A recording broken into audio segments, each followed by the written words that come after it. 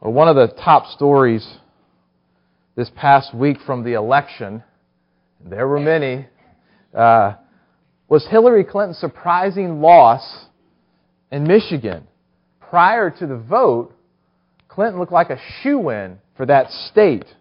Some polls predicted that she would win by as much as 20% over Bernie Sanders.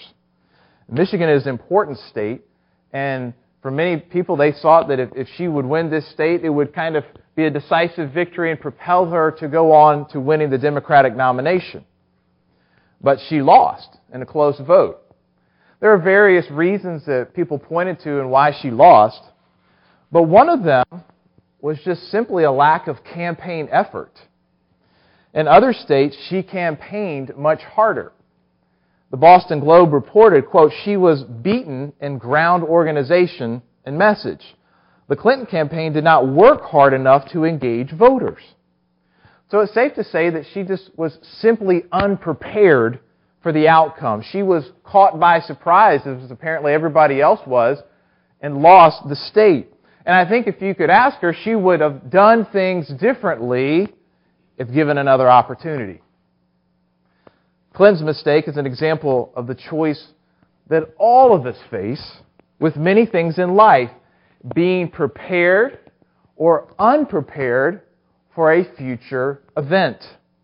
A student is either prepared or not for a major test. An employee is prepared or not for a presentation. A musician is prepared or not for a recital. An athlete is prepared or not for the big game. A company is prepared or not for a safety inspection. And likewise, the Bible speaks of being prepared or not for a future event. The future event, the return of Christ. And it is Jesus Himself who gives the most fervent warnings to be ready for that day. Jesus talks a lot about what will happen on that day, but He actually spends a whole lot more time talking about how to be ready for that day when it actually gets here. Now, as we've seen in our parables with this series so far, Jesus uses parables to explain the kingdom of God, which is His unique ministry of redeeming people from their sins and redeeming this lost, fallen world. The parables explain various aspects about the kingdom. And so far in our study of the parables, all of these parables have been focusing on the present reality of the kingdom, right? How you enter into the kingdom, why the kingdom is received in various ways. But today, we change gears a bit as we focus on the kingdom as it will be in the future. In other words, the kingdom has been focused on so far the now. Jesus is going to focus on the not yet as we talk about preparing for the future kingdom. Now, this message I don't think could be any more important than we could possibly state here. This is incredibly important to be prepared, right, for what Jesus is going to do when He returns. So, I warn you a little bit ahead of time, that this message is going to be a little bit longer, and I hate to do that when you've already lost an hour.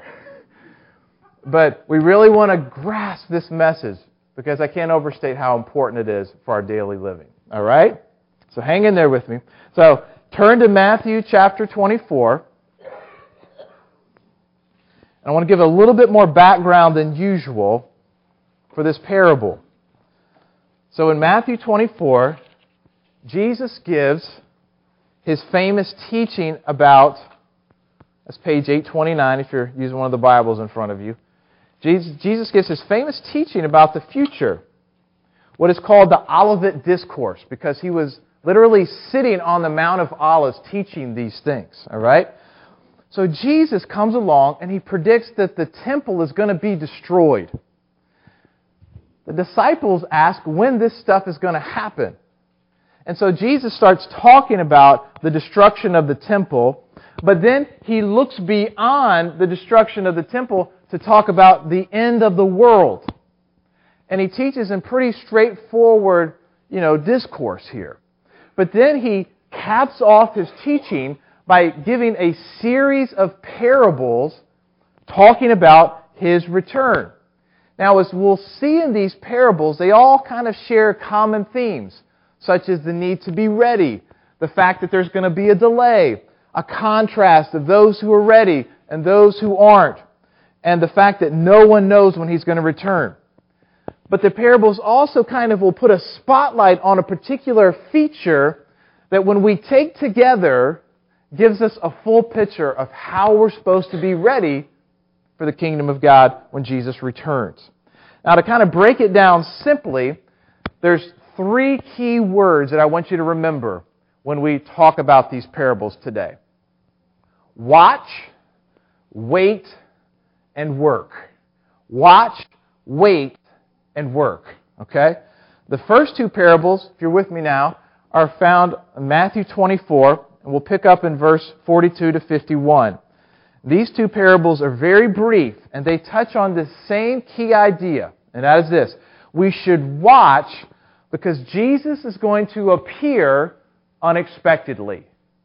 All right? So let's read the first parable. We'll just go through these very quickly. Verses 42 to 44. Jesus says, "Therefore stay awake, for you do not know on what day your Lord is coming. But know this, that if the master of the house had known in what part of the night the thief was coming, he would have stayed awake and would not have let his house be broken into.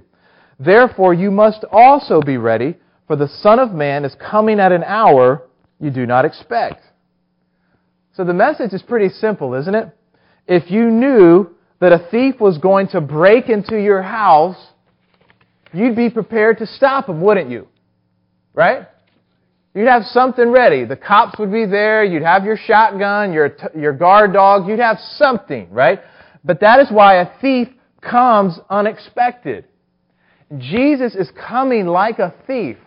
Not in the sense of doing something wrong, but He's going to come unexpectedly. And why is He coming unexpectedly? For the simple fact that no one knows when He's going to return. Did you hear that? No one knows when He's going to return. Please do not waste a single cent on books and videos that tell you they know exactly when Jesus is going to return.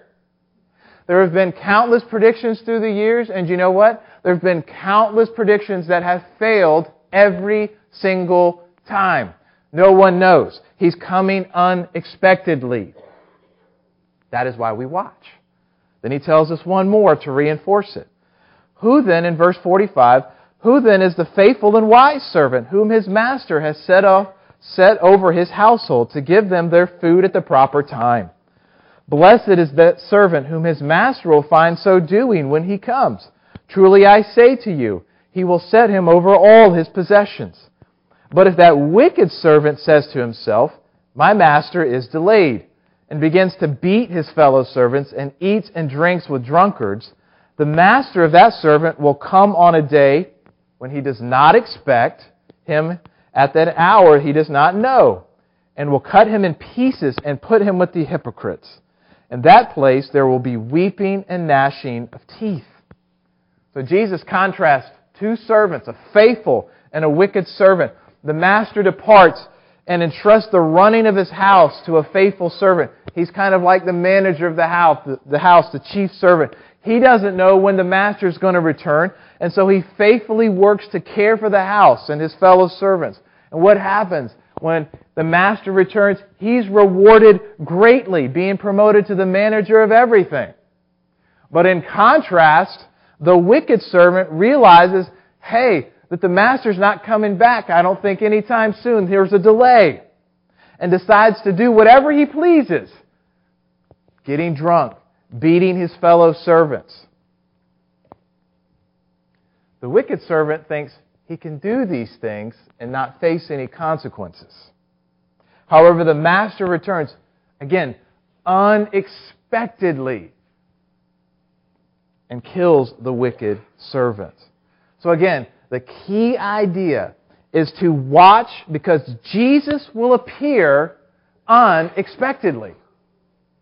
Now, in the third parable, the key idea is that we should wait because Jesus will appear after a long time. So the previous parable stressed that Jesus, we need to be ready in case of an unexpected return. This parable stresses readiness in case of a delay. So if you're following with me, go to chapter 25. It just keeps on rolling through here. Again, this is just a series of parables that Jesus tells. And this parable is commonly called the parable of the 10 virgins. There's a focus here on bridesmaids. And in this culture, typically a bridesmaid would not be married, so these would have been virgins in this culture. All right? So let's read verses 1 to 13.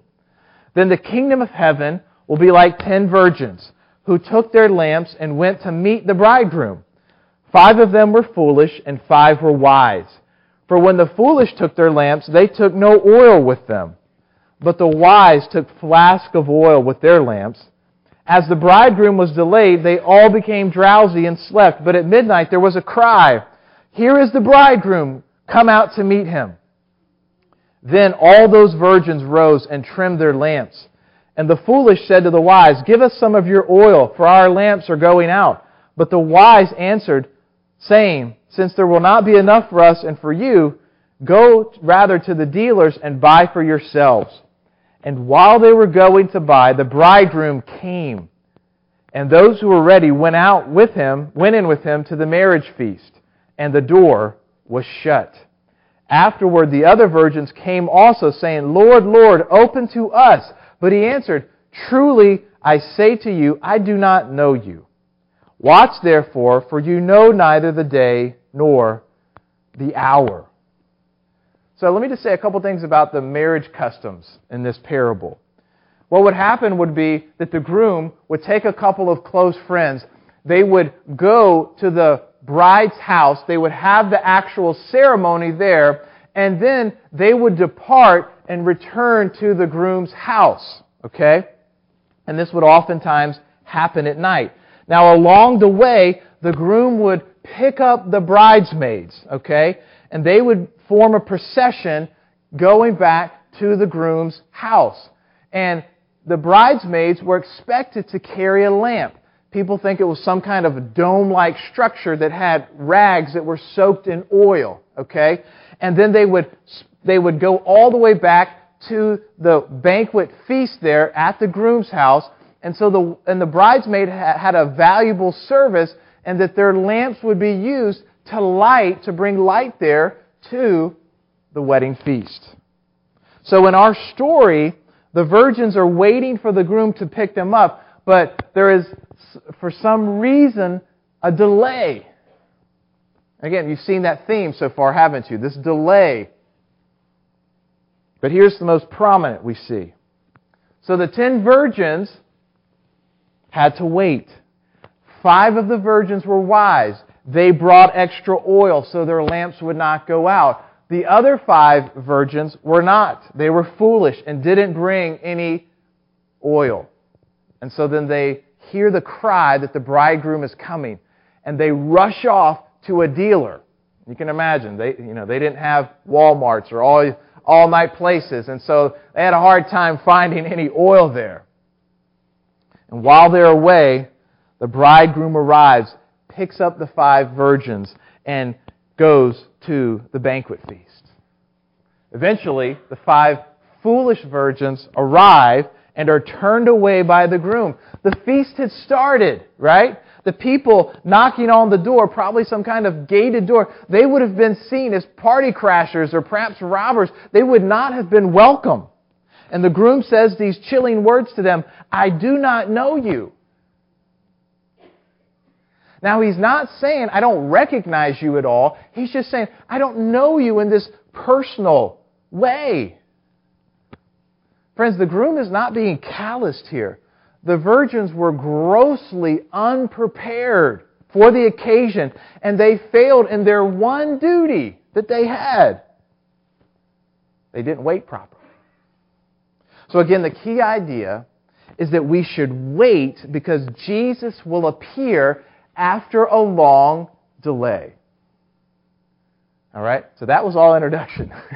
Believe it or not. That was all introduction. Now we're going to turn to the fourth parable because they all fit together. It's kind of hard just to separate them.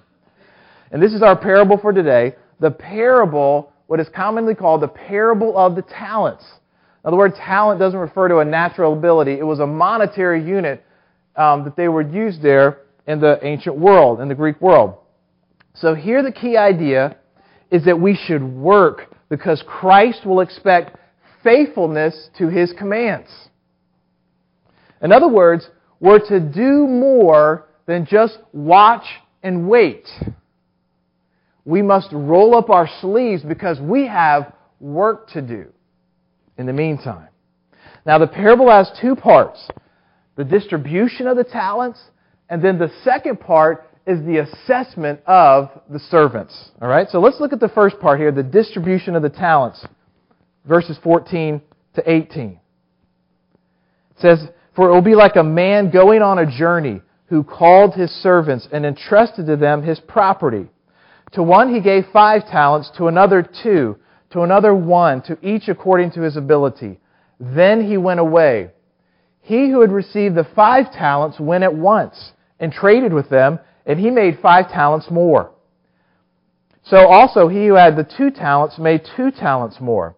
But he who had received the 1 talent went and dug in the ground and hid his master's money." So we have this parable here that Jesus is telling, again, talking about this return. And He compares it to a wealthy man going on a journey. He calls his servants together and he entrusts them with enormous assets.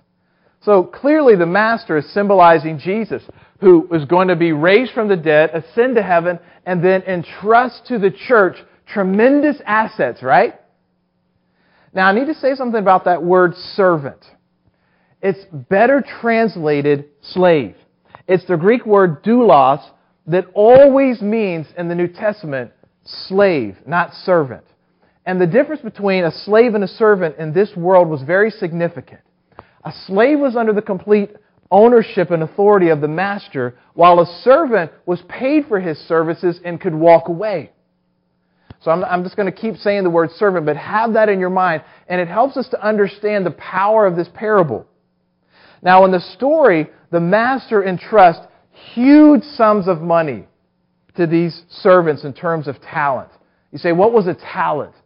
A talent was worth 20 years of wages. Right? So add up a sum that someone would make, a labor for 20 years. That's 1 talent. All right? And so he gives 5 talents to the first servant, 2 talents to the second, and then 1 to the third servant. And the talents were given based on each servant's ability to go and make a profit and to benefit the master. Now you might think, what master would give their slaves so much in terms of money? Now keep in mind that in the Roman world, slaves held a variety of roles. They were given education and training for both the slave and the master, who would see their slaves as an investment. They would treat them well and they would be more productive. And so while a lot of them did menial labor, some of them, according to one writer, said that slaves were doctors, teachers, writers, accountants, agents, bailiffs, overseers, secretaries, and sea captains. So a master granting authority to slaves was not uncommon, but probably the sheer amount of money that was given was uncommon. So after he gives the talents, the master heads for a journey. And he gives the servant who hears this, who is given 5 talents, notice what it said about him. He immediately sets to work. He starts getting busy there, and he starts trading, and by the time the master gets back, he has made 5 talents more. He worked really hard. He jumps right in. He works hard throughout. The other servant is given 2 talents, and he does the same thing. He works really hard, and he earns 2 more talents. Then we come to the third servant. He takes the 1 talent, and he buries it in the ground. You say, why did he do that? Well, in these days, people would often do that. they would hide their valuables in the ground. So it wasn't like the servant was trying to steal it from the master. He just didn't do anything with it. He didn't do what he was supposed to. Again, remember, he was a slave. He was supposed to do what the master had told him, but he did not. So what is going to be the assessment of these servants when he returns? So this is the second part. So let's read what the assessment is of these servants. Verses 19 and following. It says, "Now after a long time the master of those servants came and settled accounts with them. And he who had received the 5 talents came forward, bringing 5 talents more, saying, 'Master, you delivered to me 5 talents. Here I have made 5 talents more.' His master said to him, 'Well done, good and faithful servant. You have been faithful over a little. I will set you over much. Enter into the joy of your master.'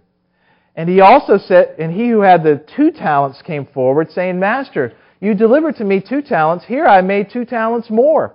His master said to him, 'Well done, good and faithful servant. You've been faithful over a little. I will set you over much.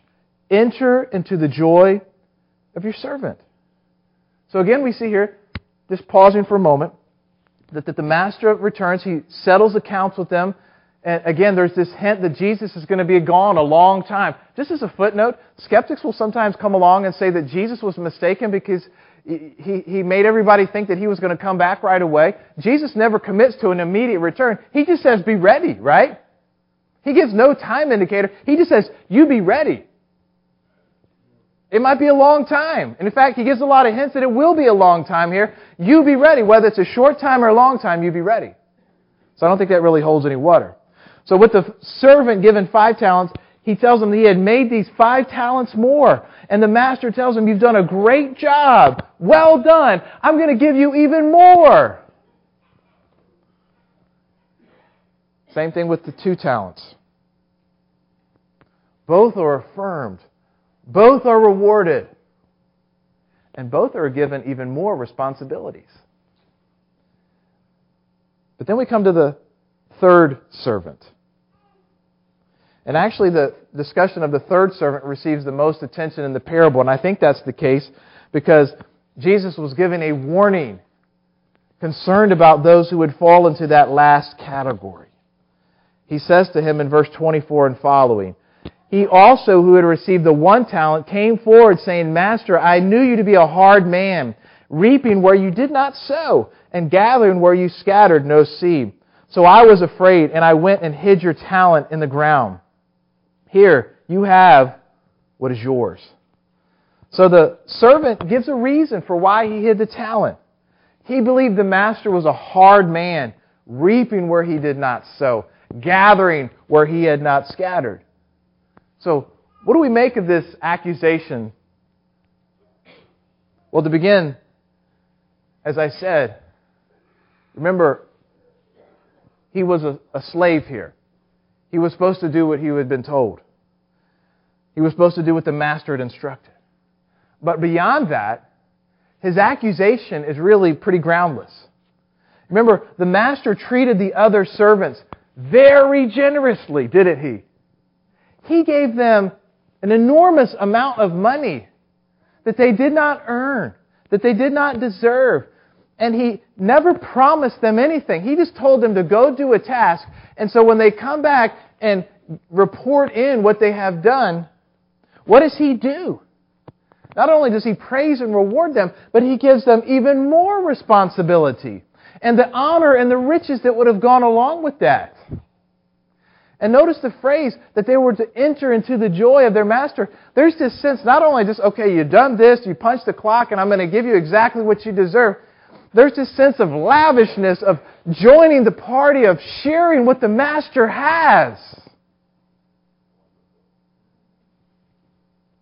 So I don't think there's really any basis for what the servant was saying. You say, why did he say it then? Well, the Bible doesn't say here. This is just my opinion. Take it for what it's worth. But I believe that his own disobedience twisted his view of the master. The servant did not want to serve the master, not because the master was cruel, but because he didn't want the accountability. And I think it's the same way with us and God. People can possess a distorted view of God. To them, God always appears harsh.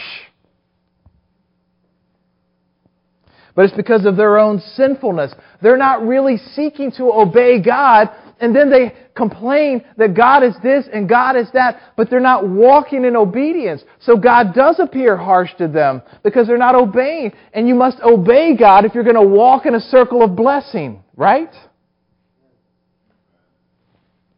It's the same master, it's the same God, but they're viewed differently by the servants, aren't they? So how's the master going to respond? Well, he is not very pleased.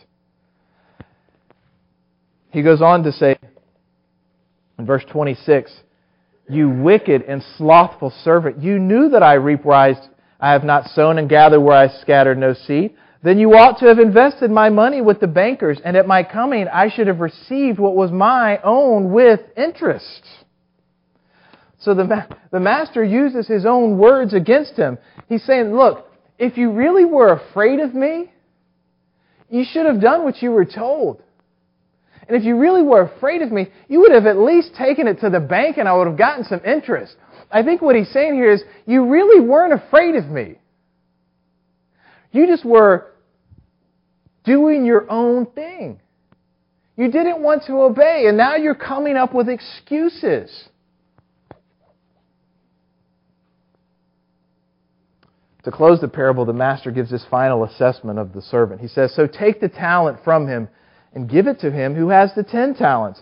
For to everyone who has, more will be given, and he will have an abundance. But from the one who has not, even what he has will be taken away. And cast the worthless servant into the outer darkness. In that place there will be weeping and gnashing of teeth."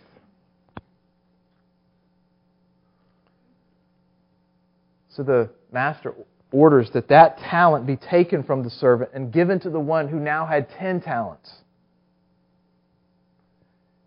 Friends, he was expected to do something with that talent. It was not his in the first place. It belonged to the master. And because he did nothing with it, the master had full prerogative to take it and to give it to someone else who would actually use it for the benefit of the master. And then in verse 30, he gives the final judgment. He says the servant is to be thrown into the outer darkness where there's weeping and gnashing of teeth. Here the parable kind of lifts out of the fictional realm and goes to the reality of eternal judgment. And Jesus uses this imagery here and in other places, this very graphic imagery of there being outer darkness, not a shred of light. We all know that's just a really unsettling feeling, terrifying, when you're in a place where you can't even see your hand in front of your face. It's so pitch black. And there's weeping and there's gnashing of teeth, just pointing to the suffering that is going to take place, the judgment. Indeed, in the next passage where Jesus again discusses the final judgment, he says in verse 41, he says to the judge, "Depart from me, you cursed, into the eternal fire prepared for the devil and his angels." Let me just make this important point. In all these parables that Jesus is telling here, He's not talking about those who are just blatantly rejecting Christ and they're calling for His, crucifixion and His enemies and all. These are people, friends, listen closely, who are closely connected to the Christian community, the church. Perhaps outwardly they profess Christ, but they bear no fruit. And it's kind of an echo of the parable of the sower, remember? Where there was different types of soil where the Word of God would fall. And fruitfulness was the litmus test of true conversion. And so the parable here, the servant had a wrong view of his master. He had made many excuses for his disobedience, and he ultimately bore no fruit. And the same holds true for us. Can hold true for us. For someone who has a wrong view of God, makes excuses for their disobedience, and bears no fruit. Friend, let me just Make sure this is not you. Ask yourself, do you willingly follow Christ's commands?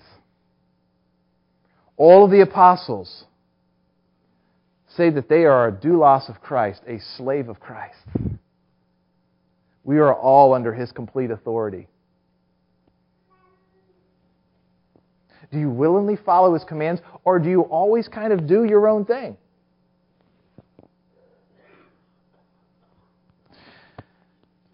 Are you waiting for His return?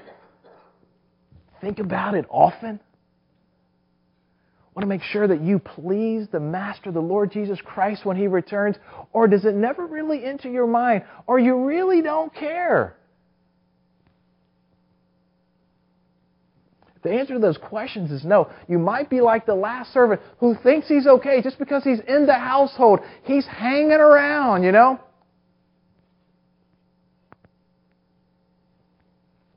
But not in a right relationship.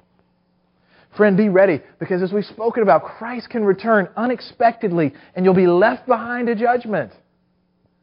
While there is time, while the door is open, before it's locked, do what Jesus tells us to do. He says to repent of our sins, to move away, to turn around from our apathy and our disobedience and our excuses and finding fault with God for everything wrong in our lives.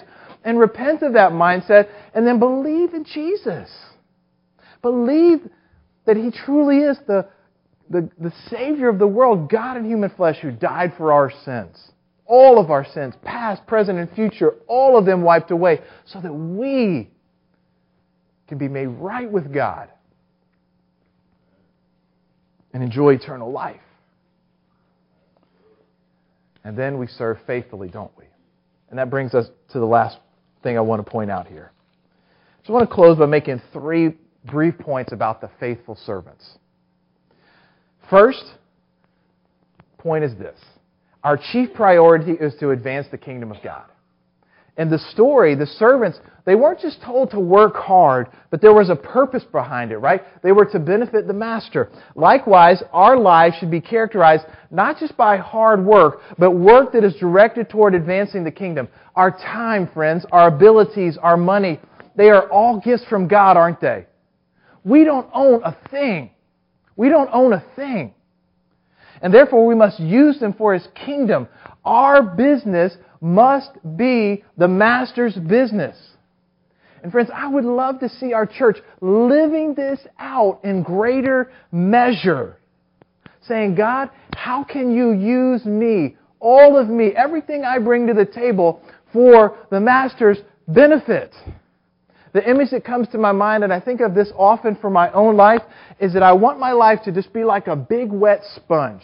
That God comes and He just wrings it all out for His glory. He's getting every last drop that I can bring to the table. Every bit that I can bring, I want Him to get not just a quick wring, but I mean wringing it all out. Getting that last drop that He can do. All for His glory. Are we doing that, friends? May it be so. Second, our labors will be assessed by Christ. In the story, the servants were given talents based on their abilities, and they were assessed. Likewise, each disciple of Christ is given a unique set of spiritual gifts, time, opportunities, and so on. And friend, the standard of our assessment is not the person sitting next to you, is what God has given to each one of us. And we're expected to be faithful. Never says anything about results, does it? We know God's in charge of the results, isn't He? But we are expected to be faithful. And yes, we will be assessed on Judgment Day based on our labors. Now, Jesus is not talking about salvation here. If you know Christ, you're going to experience eternal life. That is not the question here. But it does say repeatedly in Scripture that when we are standing before Christ one day, just as these servants were, we will be assessed. Matthew 16:17, Jesus says, "For the Son of Man is going to come with His angels in the glory of His Father, and then He will repay each person according to what he has done." in my years of ministry, I've noticed that this teaching, even though it's emphatically taught in Scripture, is oftentimes not embraced by Christians. And I think part of it is because as soon as we know there's accountability, there's a part of us that has that sinking feeling, uh-oh, I've wasted time. I don't like this, right? I mean, we don't want a camera on our lives, so to speak, because we know that we waste this or do that or whatever. But it is the plain teaching of Scripture, and we can't ignore that. But I want you to have a different mindset. To see God not like the third servant, but as He is. He is a generous God. And He wants to reward you. So that's my third point. Our rewards will be incredible. In the story, the faithful servants, they were given these talents. But it's fascinating that in the story, it says at the end there, after He gives them back a reward, He says, you were faithful in a little. 20 years worth of wages is a little to God. I'm going to give you a whole lot more. Likewise, our service is going to be richly rewarded. And I think here Jesus is speaking of the new creation when He returns and He sets up His kingdom, when He brings judgment and when He divvies out rewards to His servants, when He establishes His eternal creation on this earth. Friends, we sometimes have this notion that the new creation is going to be boring or tedious. Hello. That's not what I see in the joy of your master. I see a creation where it's going to be bountiful and abundant, where we're not going to be sitting around bored, but He's saying, look, you're going to have even more work, more responsibilities, and we'll actually enjoy our work probably a whole lot more than we do now. We're going to revel in it and enjoy the honor that goes with these things. Stop having a small view of the new creation and look at the generous character of God and let it set a fire in our hearts for working hard for the King now. Scripture passages like Romans 8:17, Revelation 3:20 teach that we will reign with Christ. I don't know what that means exactly, but knowing God's character, I know that that's going to be amazing. Here's a great story in closing that gives a glimpse of this reality. It comes from Our Daily Bread a few years ago. You might have heard it before, but it's just so wonderful. Speaking of God's generous character and richly rewarding His servants. It says, one stormy night many years ago, an elderly couple entered into the lobby of a small hotel and asked for a room. The clerk explained that because 3 conventions were in town, the hotel was filled. But I can't send a nice couple like you out in the rain at 1 o'clock in the morning, he said. Would you be willing to sleep in my room? The couple hesitated, but the clerk insisted. The next morning, when the man paid his bill, he said, you're the kind of manager who should be the boss of the best hotel in the United States. Maybe someday I'll build one for you. The clerk smiled, amused by the older man's little joke. A few years passed, then one day the clerk received a letter from the elderly man, recalling that stormy night and asking him to New York for a visit. A round-trip ticket was enclosed. When the clerk arrived, he took him to the corner of 5th Avenue and 34th Street, where stood a magnificent new building. That, explained the man, is the hotel I just built for you to manage. You must be joking, said the clerk. I most assuredly am not, came the reply. Who are you? Stammered the other. My name is William Waldorf Astor. That hotel was the Waldorf Astoria, the original Waldorf Astoria. And the young clerk who became its first manager was George C. Bolt. Friends, our faithful service now, even when it seems insignificant, is never insignificant to Christ. And one day, He's going to richly reward His people. Let those glorious promises motivate us to faithful service while we wait for His return. Let us pray.